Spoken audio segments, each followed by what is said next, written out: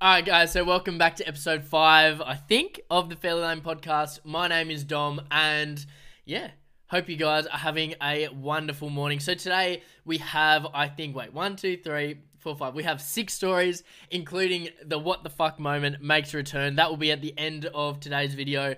If you're listening on Spotify, or even actually if you're listening on YouTube, the timestamps for each of the segments will be in the description or bio for wherever you're listening on. So these are what we will be discussing today. So, a Tasmanian tiger sighting, allegedly in Adelaide. We'll have a look at the video, come to our own conclusions about that one. A new whale detection device has been invented to help prevent boat strikes with sperm whales. Next, Victoria's largest reserve returned to its rightful owners. I think this one was up in northwest Victoria, up near like Mildura or something. Native American tribes, they get a $50 million grant to help address the impacts from climate change. And then an alpine dingo was airdropped to someone's home, literally actually. And finally, the what the fuck moment. Seismic blasts off the east coast of Australia to look for oil and gas if we didn't have enough. So, yeah, how good. And as always, actually, these will be dropping Mondays at 3 p.m. Australian Eastern Standard Time. Also follow over on TikTok and Instagram at fairlylame_, posting 4 videos a day on TikTok. And then on Instagram, post a couple, maybe 2 or 3 videos each day, but then also like 5 news stories from that day. All feel good, great stuff. Just talking points, good things to just be across. Keep up to date with a lot of things that also don't make major news, because a lot of it isn't bad news about how fucked the world is. So yeah, and also went down to St. Jaxie Coffee this morning. Shout out, one of the great places. One of my favorite things to do. I don't know why coffee shops are just a different vibe early in the morning. 7 a.m. when they just open, no one's in there. Wait, actually, are we recording? Yeah, grateful. 7 a.m. when no one's in there. Just like that early morning chat, oh, how's your day going? That kind of stuff. Just the chat that you hate when you're working there, but at the same time, if it's a good person, you like it. And so I was going down to St. Jaxie. I don't know what was going through my head. So I had, out the front of my house is a clear away zone, so the tow trucks come and take it out, and we've fucking run into that 1 or 2 times. $500 bucks. I got a $360 fine for the tow truck, and then another $150 from the government. Anyway, and so we're walking down to St. Jaxie, and then there's like a newsagent or something on the, like a couple doors up from it, and there was a little sign, like a little A4 sheet of paper has been stuck to the window, and it said, what kind of degenerate lets their dog piss all over the shop's window? Like, get a life and grow up. I was like, fucking hell. This is in, one, hopefully it was a dog and it wasn't a person. But yeah, this was in like Turak, or maybe that's Malvern on that side of the road. I don't know. So like a pretty nice area, and someone's dog's pissing all over this news agency. I'm sure they're having a lovely day. Shout out to Tats. I don't know what it was. Anyway, so the first story of today is this mystery animal in the Bel Air National Park, which is in Adelaide, somewhere in South Australia. Which they're claiming is a Tasmanian tiger. And so for everyone listening on Spotify, there's no way I'll be able to paint a picture of this. I'm very sorry. As you know, if you've listened before, I have some of the great, what am I trying to say? Some of the great imagery. I can paint a picture with words. You just close your eyes and I'll take you there. But I can't do this for this video. But yeah, so head over to YouTube. Also, if you're listening on Spotify, on YouTube, we're screen recording the articles. So we're going through, reading them together, watching videos like this. So if you want to be able to find the articles yourself, even though there are links in the description, or, you just prefer it that way, the videos go up on YouTube again, Monday, 3 p.m. Anyway, let's have a look at this Tasmanian tiger, and we'll see what we think. So that's the little guy there. Actually, we'll go full screen. So it's this. And I don't know why. I'm pretty sure this is full. Yeah, this is HD. I don't know why. It's always the case with like Bigfoot videos, ghost videos, anything. It's always shit quality. And this is on someone's phone, so surely it'd be better than this. Maybe they're one of those Android freaks, or they had to zoom in a bit. But still, it looks like they've tried to like improve the resolution. I don't know if that's coming across, but yeah, look.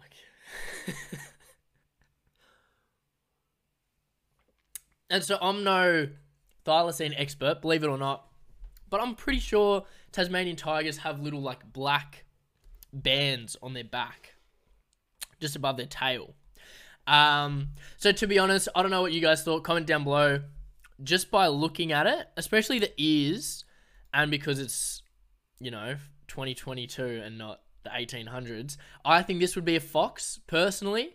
I put a video up of this on TikTok, and a lot of people saying it's a fox with minge. No, not minge. Not minge. with mange. Sorry, mange. A fox with mange, and so it's losing its hair. But I mean, I can't really tell that just by looking at it. Anyway, I think it's a fox. We'll have a bit of a read what this article says.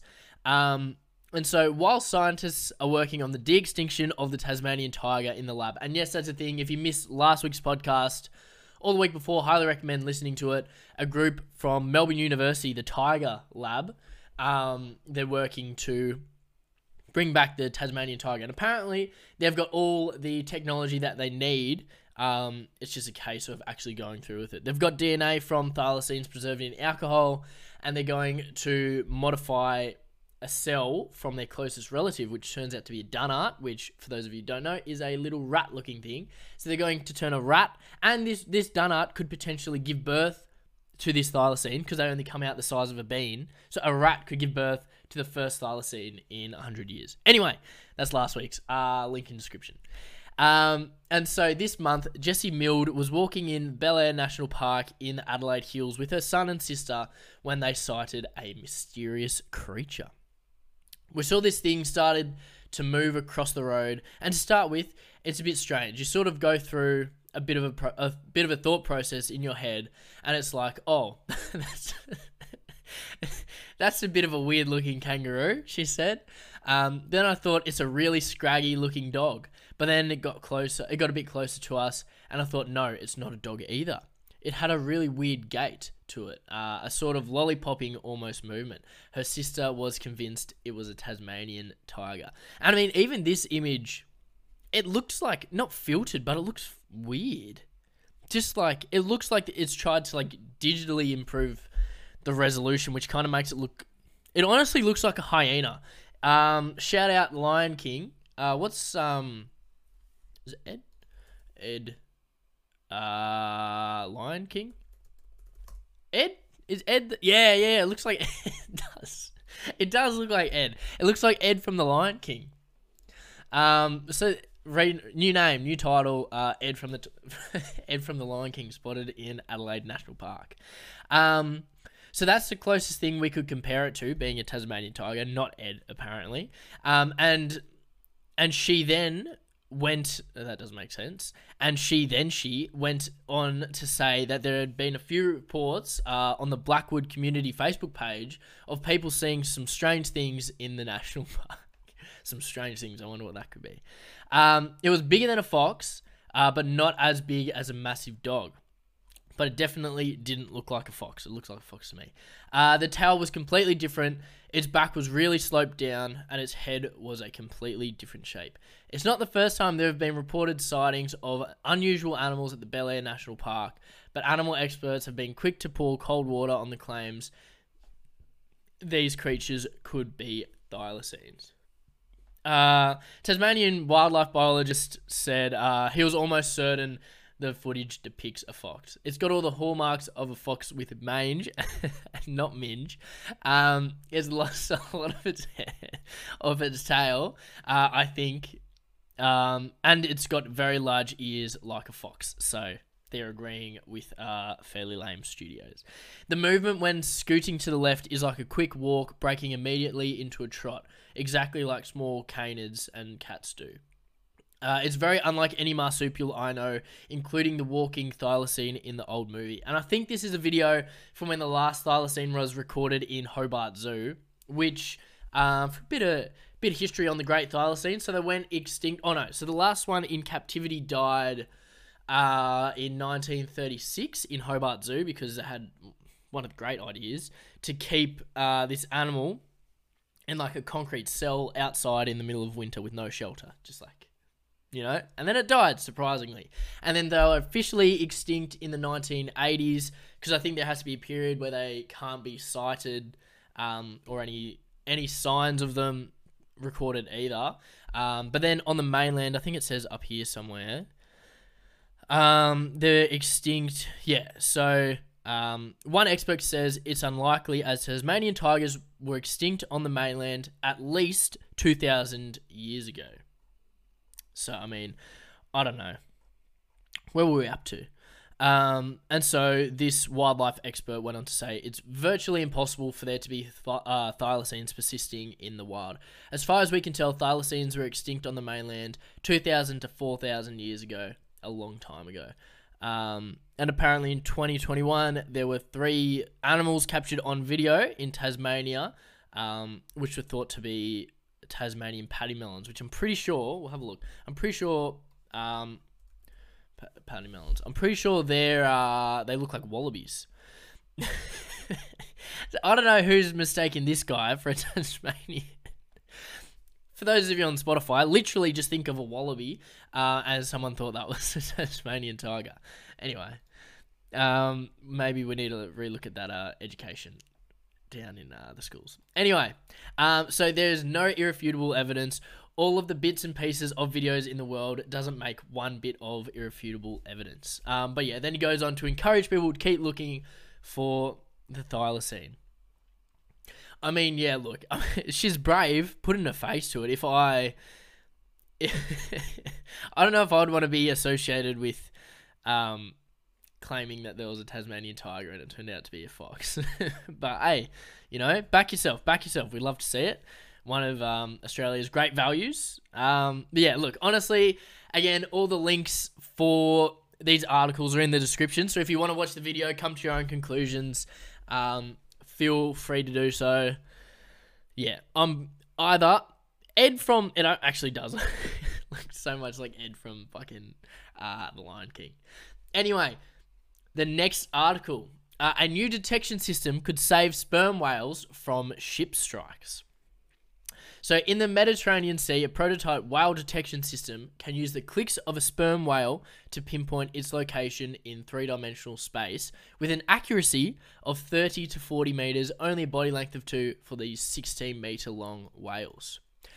In tests using both artificial pings and the sounds emanating from real sperm whales, researchers showed that the system can provide enough notice for a nearby ship to change direction or slow down when a whale is in its path. I don't know why that looks munted. Let's try to decipher this. The system was developed by a team of biological and computational researchers based in Greece. And they've... See, I don't know if this annoys me or not. How in science, like with that Tasmanian tiger resurrection, they've called themselves the Tiger Lab, the TIGRR Lab, and it stands for something. And here... this system is called the Save Whales, the system for the avoidance of ship strikes with endangered whales. It's like, fuck. Anyway, good on you. I mean, it's good, but I mean, surely just like ease up with all the acronyms. Anyway, the name is a reflection of the researchers' hope that, if implemented, their system could cut down on the leading cause of mortality for endangered sperm whales in the Mediterranean. So the design is fairly simple. So near this, the Hellenic Trench, a 5-kilometer deep underwater canyon in south of Crete in Greece. The person's team moored 3 buoys in a triangle 1 to 2 kilometers apart. Dangling from each buoy on a 100-meter line was a hydrophone, so just an underwater microphone, to detect underwater sound. The 3 hydrophones picked up each time a nearby sperm whale clicked, which they do to try to locate prey. So the team developed a computer program to compare how long it took the sound to arrive at each hydrophone, giving them a way to triangulate their position. And because it echoes. Yeah, so when a whale clicks, there's like a ghostly echo of itself, and it wasn't until they realized that the second click was a sperm whale's call bouncing off the surface of the ocean. So by harnessing these reflections, the scientists built their algorithm to calculate the depth of the clicking whale. The deeper the whale is when it clicks, the longer the gap will be between the original click and the reflection arrive at the hydrophone. Using the information from both clicks, the Save Whale system can detect a whale up to 900 meters depth within 10 kilometers of the buoys. By running the same calculations each time a whale clicks nearby, the scientists can actively track whales as they swim. In the future, they could even use this system to warn ships that a whale is about to surface and potentially avert a collision. So, I've got a couple questions. One, this sounds pretty simple in terms of the idea. I'm surprised this hasn't been a thing so far. I don't know. I guess I would just assume, like, I don't have any experience in marine biology, but even just thinking that the sound that the clicks bounce off the top of the water, I mean, that doesn't sound like... That makes sense. Anyway, I don't know. It's great stuff. And also, I do wonder who gets the information from this system, from the Save Whale system. Like, is it something that people have out on their boats, like another radar, something like that? Or is it the Marine Guard or Coast Watch, whatever it's called? Do they have access to this software and then they will notify boats, like an air traffic controller type situation, what's to go there? But yeah, fantastic. How good. I do wonder how widespread it is, though. I don't think it says. Okay. So despite its promise, it may be some time before Save Whales or something like it can be in permanent use. So they've identified a few obstacles to expanding it to a full-time monitoring system, including the analytical challenges such as the difficulty of differentiating differentiating individual whales, when a group is traveling together. That's a great point. There are also logistical barriers involved in maintaining an at-sea system which faces constant wear and tear from sun, sun, and storms. In fact, fishermen who happened to be nearby watched the first two Save Whale buoys when they were deployed disappear underwater, dragged down by strong currents during a hurricane. Jesus Christ. There are also limits, however, on how broadly applicable such a system could be. The surface reflection analysis that makes the Save Whales so powerful can't be used for whales that communicate through song rather than clicks. Ooh. Such as fin whales, which are also endangered in them. I didn't know. Oh, I guess, yeah, whale song. You do hear about whale song. I did always think, dolphins click primarily, I think. I don't know if dolphins sing. So yeah, very promising. Very promising. I mean, I am strange, but I find it strange that the buoys being lost underwater is that big of an issue. Like, there's so many buoys in the ocean. Surely you just use a bigger buoy.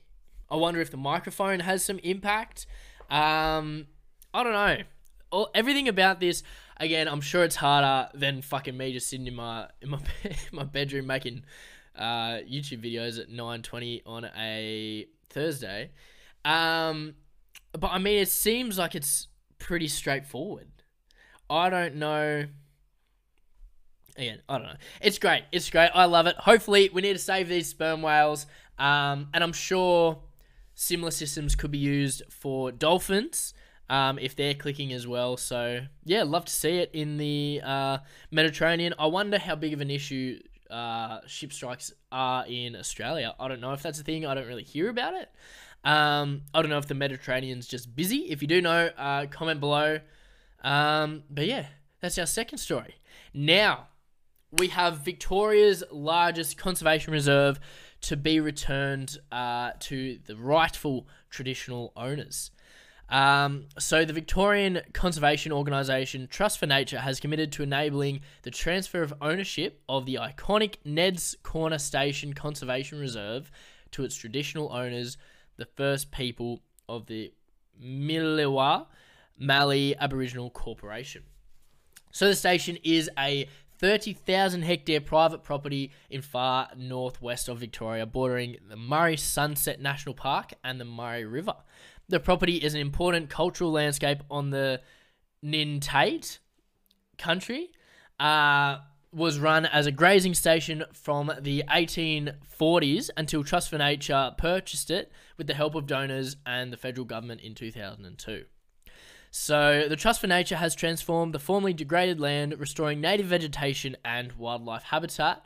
Threatened species such as the Australian bustard, growling grass frog, and tall sneezeweed have recovered or returned to the property, which is part of the National Reserve System. In recent years, the First People have been working with the Trust for Nature to locate and protect culturally significant cultural heritage sites on Ned's Corner. These include ancestral burial sites, scar trees that provided bark for canoes, shields, and weapons, oven mounds, fireplaces, stone tool artifacts, and shell middens. Let's see. Scar trees. I'm pretty sure. I think I know what scar. Yeah. So this is a scar tree where the bark has been cut away, and so they cut away and they peel it away from the tree, and then they're left with either a little a shield or a canoe if you want like a bigger stretch, or even bowls can be made from the bark. I don't think I've ever seen one in person, but yeah, very interesting. And what else was there? Oven mounds, fireplaces, stone tool artifacts, and shell middens. Shell middens all the way up there, I guess from the Murray, but I wonder, I don't know how rich the Murray is in shellfish, but very interesting. At the same time, the First Nations and the Trust for Nature have worked together to undertake significant conservation works, with planning underway for the reintroduction of regionally extinct plants and animals. The Trust for Nature has agreed a target timeline to transfer Ned's Corner to the First Peoples in February 2024. Before this date, they'll work together to achieve the successful and sustainable divestment of Ned's Corner from the Trust for Nature to its rightful owners. So yeah, incredible. Absolutely incredible. I wonder... This is all I've seen about it, to be honest. I don't know. Maybe I saw an article on the conversation about it. I feel like it's not being talked about that much. Maybe just because the location it looks pretty barren and degraded. But 30,000 hectares, absolutely love to see it. Yeah, full of good news. But we're being one-upped by the great United States. Because our next story is... the Federal Emergency Management Agency, I think that is, FEMA, designates $50 million to Native American tribes to fight climate change. So, so FEMA has developed a new strategy to better engage with hundreds of Native American tribes as they face climate change-related disasters, they announced on Thursday. FEMA will include the 574 federally recognised tribal nations in discussions about possible future dangers from climate change, and has earmarked $50 million in grants for tribes pursuing ways to ease burdens related to extreme weather. Tribal governments will be offered more training on how to navigate applying for FEMA funds. In the future, the new plan calls for tribal liaisons to give a yearly report to FEMA leaders on how prepared the tribes are.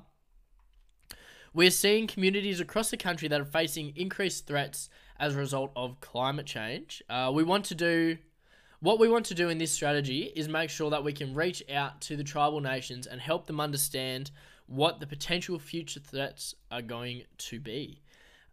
In recent years, tribal and indigenous communities have faced upheaval dealing with changing sea levels, as well as increase in floods and wildfires.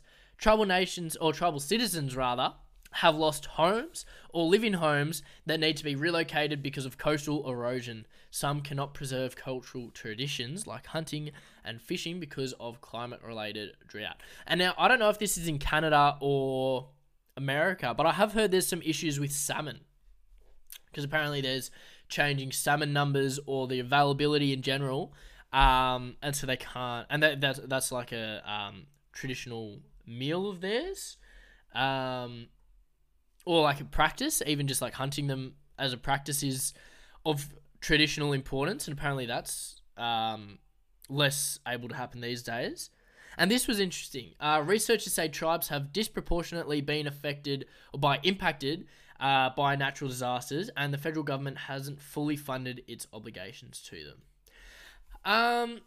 Yeah, I mean, I wonder if it would be the same in Australia, because I put out another TikTok. What was it talking about? Talking about how in the northern parts of Australia, by 2100, the amount of dangerously high heat days is expected to increase by 50 to 100%,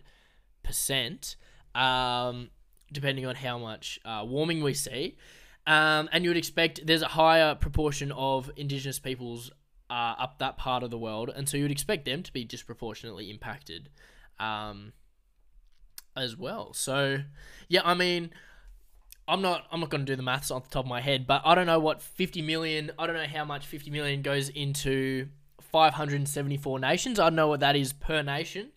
But it does seem like it's more looking at education rather than actually putting in strategies in place. Like they're more trying to learn about how each tribe will be impacted by climate change, rather than saying like, okay, we need to build levees to prevent floods, or like we need a dam to help with water security. Yeah, it seems like this is very, I don't want to say preliminary, but very early on in just like figuring out, okay, like how are we going to be impacted, and then teaching them how to apply for further funds from the Federal Emergency Management Agency, which I assume then would be the money that they would use to help combat climate change, like on the ground, you know what I mean? So, I mean, absolutely incredible. I'd love to see something similar. I feel like I see this a lot of time with anything that happens overseas, but would love to see something like this here in Australia. A lot of our Indigenous communities are doing pretty rough, especially with water quality. This blew my mind. Living in Australia, you think you can just go to the tap, have a nice jar of beautiful water, but no, apparently, I can't remember what the number is. Again, it's up on TikTok and Instagram. A certain percent, I think it was like 200,000 Australians are drinking water with dangerously high levels of arsenic, uranium, and something else deadly. Something else that you don't want to be drinking.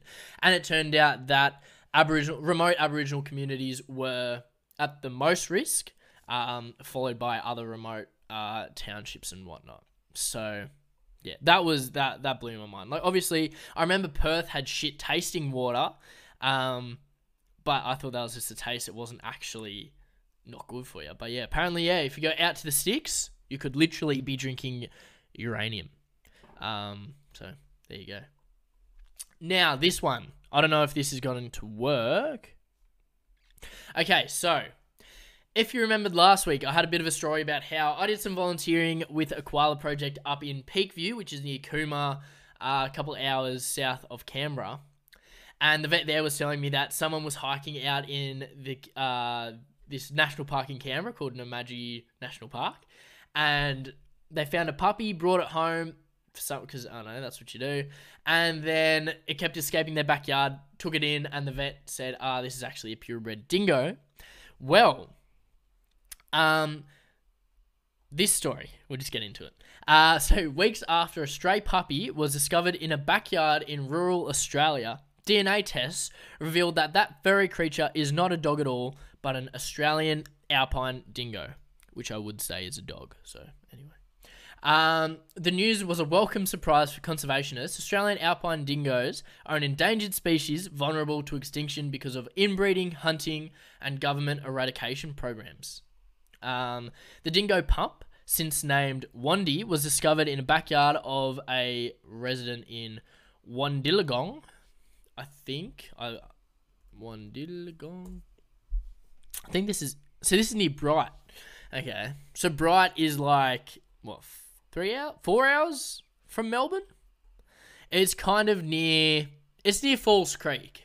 Okay, if that helps. And Bulla, and Hotham. So it's up there. So, yeah, alpine, makes sense.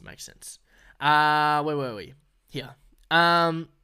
So, from a rural town in Victoria in August, blah, blah, blah. So Wandy was later moved to the Dingo Foundation's sanctuary while results of a DNA test were pending.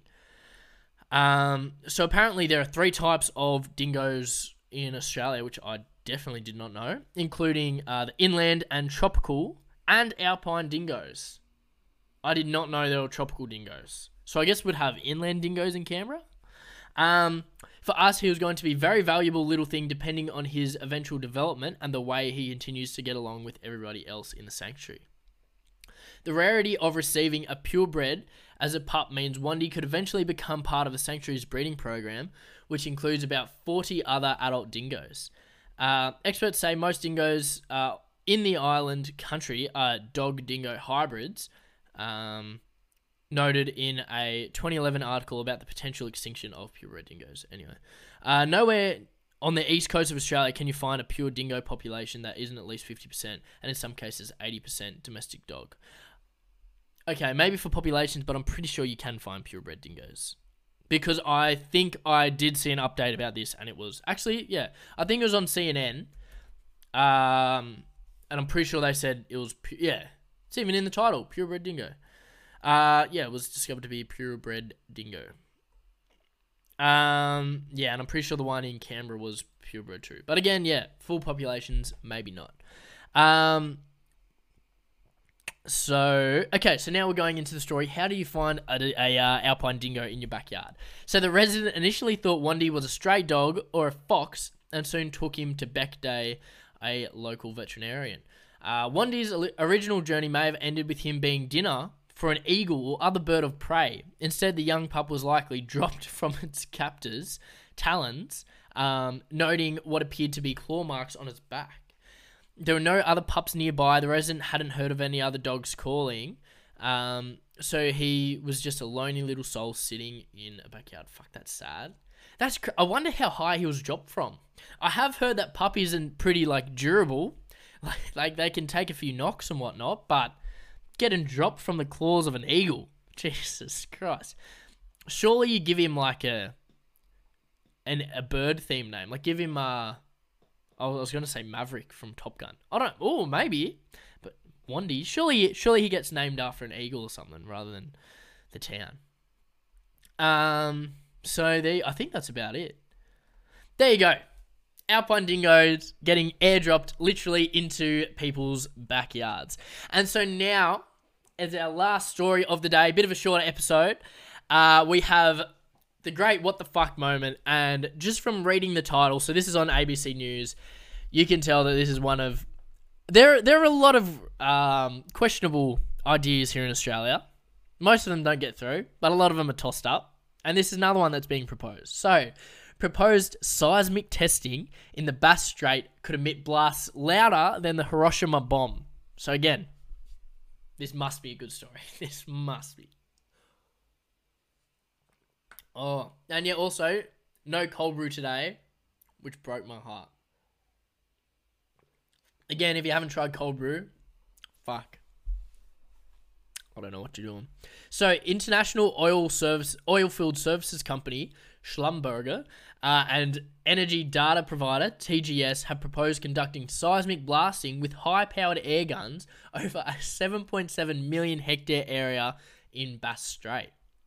So to find gas offshore, gas companies engage in seismic blasting, sending compressed air down into the ocean bed to test for oil and gas reserves. If approved, this will be the largest seismic exploration ever undertaken, with blasts covering an area larger than Tasmania. However, one environment group has expressed concerns, fucking fair enough, about the possible ecological and financial impacts of blasting. Financial impacts, that's interesting. So as a part of the testing, seismic blasts of up to 250 decibels, louder than the Hiroshima bomb, will go off every 10 seconds for months at a time. Now, I feel like this all makes sense. But again, a lot of things do make sense, and that I feel like this makes sense to not go ahead, but then again, a lot of things make sense to not go ahead, and then they end up going ahead. Like, I was doing some volunteering back in Canberra with this animal sanctuary, or not animal sanctuary, biodiversity sanctuary, and one of the people also volunteering there, she worked as like an advisor for the environment minister, and she was saying it's the worst job she could ever have taken, because it sounds really great, like you're having an impact, but apparently you just get sent, and this is all allegedly. I don't need the government trying to come shut down Fairly Lame Studios and my 3 subscribers, but they yeah, so they get sent, can you look into like feasibility and potential environmental impacts of this coal mine or whatever it might be, gas, whatever. And then they'll go in, here's, fucking 1,000 pages of why this is the worst decision you could make. And they just go, okay, thanks. But it's still going ahead, and we need you to make it look like, you need to find all you can to make it look like it should go ahead. So you need to ignore all the reasons you can't, and then you need to create a document of why it should go ahead and present that. So if anyone asks, we have reasons. But yeah, doesn't sound too lit. Anyway, so yeah, it can be, so every 10 seconds for months at a time. One of the things about seismic blasting is that it happens offshore, so people don't see it, they don't hear about it, and it's completely out of mind. I'm surprised you can't hear it. I mean, I don't know how far off Australia. I mean, the Bass Strait, is that between? So that's between Australia and New Zealand, yeah? Because the Tasman Sea is between, no, it's between Tassie. What's the Tasman Sea? Where's the Tasman Sea? Oh, so the Tasman, that makes no sense. The Tasman's between New Zealand and Australia, but then the Bass Strait is between Tasmania and Australia. Okay, well surely, how does that work? See, this is just very eyeballing the scale, right? But surely, if it's the size or it's bigger than Tasmania, and you put Tassie in between Australia and Tassie, you're pretty much touching. So surely people are going to hear, but they reckon they can't. I don't know. We feel like it's important for people to understand the incredibly damaging consequences of gas right from the point of exploration. So yeah, I guess there's multiple reasons this shouldn't happen. Obviously, in the name, seismic fucking blasting. And one being, so obviously the testing to try to figure out where this oil and gas is, and then actually trying to extract the oil and gas, and then the emissions from burning it. So yeah, downvote. If the proposal is approved, it could still take years before the exploration could go ahead. One of the other concerns is, by the time that gas is produced and ready for market, there's every chance that it's entirely uneconomic. Yeah, that's true. I wonder, I mean, that's very optimistic that by the time it would be extracted, that Australia and the rest of the world would have moved away from fossil fuels by then. In a way to make it uneconomic, but hey, positive thinking. She said the blast could have a damaging effect on marine life, killing smaller species such as zooplankton and krill, as well as deafening aquatic mammals. Whales and dolphins rely on sonar for communication and navigation to find food, so deaf whale and dolphin is a dead whale and dolphin. So, it doesn't sound very positive. So also its impacts on zooplankton and krill. And so, again, on TikTok and Instagram, like and subscribe, swipe up, all that good stuff. Apparently, humpback whales are starting to have their calves further south, and they're not too sure why, but they're predicting, or they're hypothesizing, that the reason could be because the behavior and the amounts of krill are changing with climate change as the waters are heating up, that there's less krill for the humpbacks to eat, so they don't have as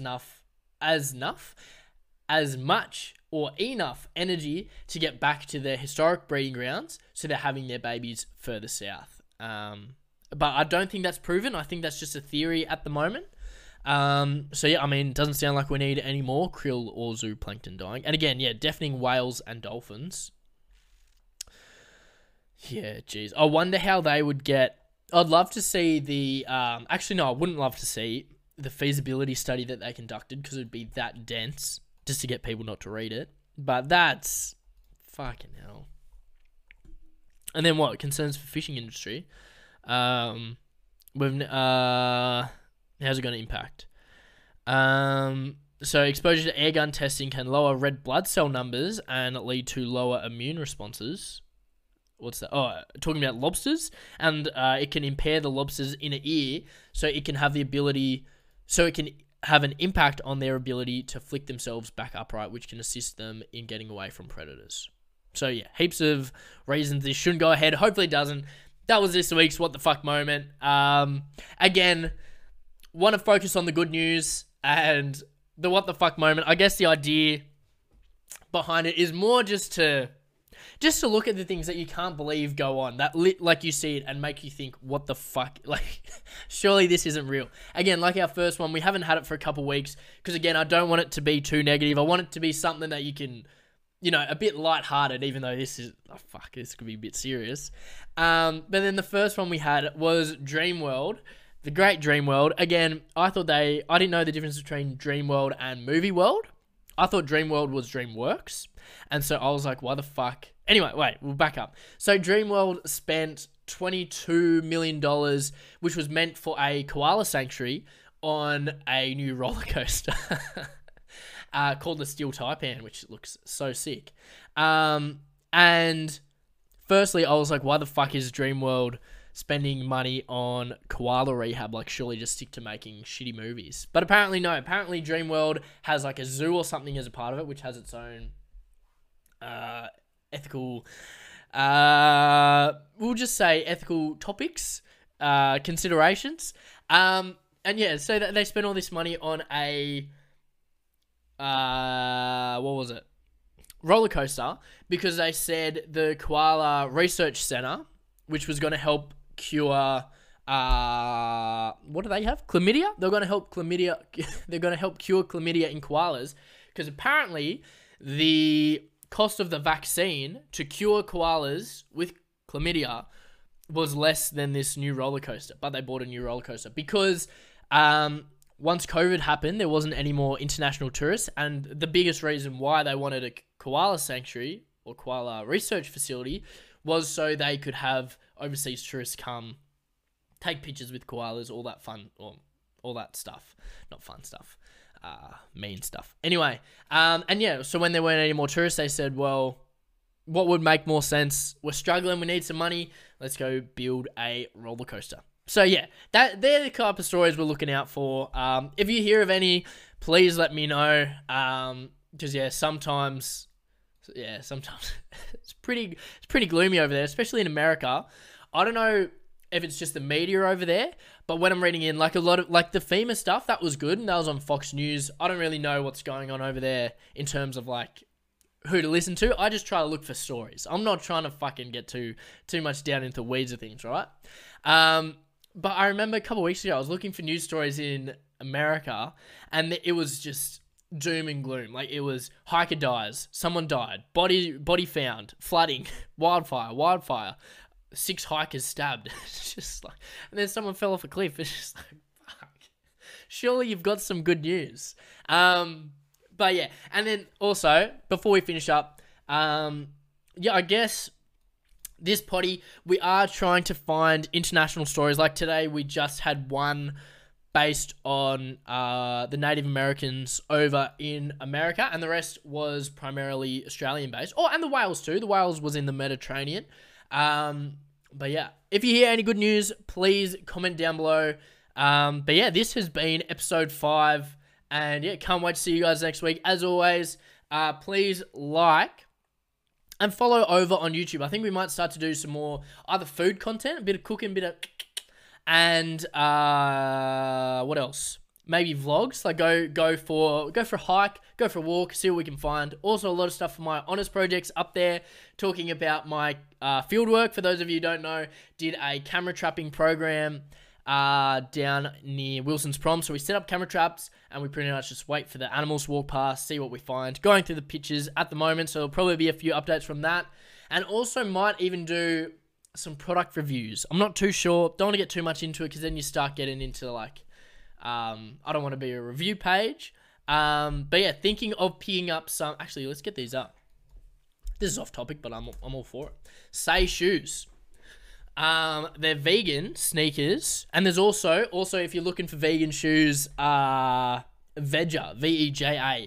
I think they're more for, I don't know, but I don't know. I like the Say shoes more. Thinking about getting these, might do a bit of a review, especially durability, because I know that's a big topic, especially with vegan leather. There's two concerns. One being that vegan leather uses a lot of plastic a lot of the times, and also that it's not that durable. So I think it'd be cool to make a video on these. Again, wait, which one would I get? Because I do like New Balance. New Balance, but I don't know. See those? That looks like mushroom leather. I reckon that's mushroom. Does it say? So they're vegan. Oh, mango leather. Mango. There you go. Hey, 4X. I love 4X too, baby. This product is not waterproof. Oh, fuck. Jesus Christ. Okay. PETA approved vegan. Let's see. So they've collaborated with a company that specializes in recycling discarded fruits, which would otherwise be wasted. By converting leftover fruit into leather-like material, we've been able to bring an environmentally friendly and cruelty-free product to market. The non-waterproofing. Okay, let's see. This is turned into anyway. So natural and synthetic leather. Organic cotton laces. The insole is 100% recycled polyurethane foam. The lining 70% bamboo, 30% recycled polyester. Upper is a whole mix of things. 76% discarded mangoes. Bit of polyester in there. There you go. How much? Oh, that's euros though. What's 155? Is that euros? Is that euros? I think so. 155 euros. To AUD. Oh, $227. I mean, that's not that hectic. For what it is, for shoes made out of mangoes, that's pretty cool. That is pretty cool. I don't know, that could be, I don't know my size in whatever this is. European sizes? I don't know. That could be the old birthday present. That could be the birthday present. That's all right. Anyway, thank you guys for listening. Should have ended this about 10 minutes ago. Hope you like a bit of dribble at the end. And yeah, we'll see you guys next week. Hope you have an absolutely amazing week. And yeah, get on the cold brews.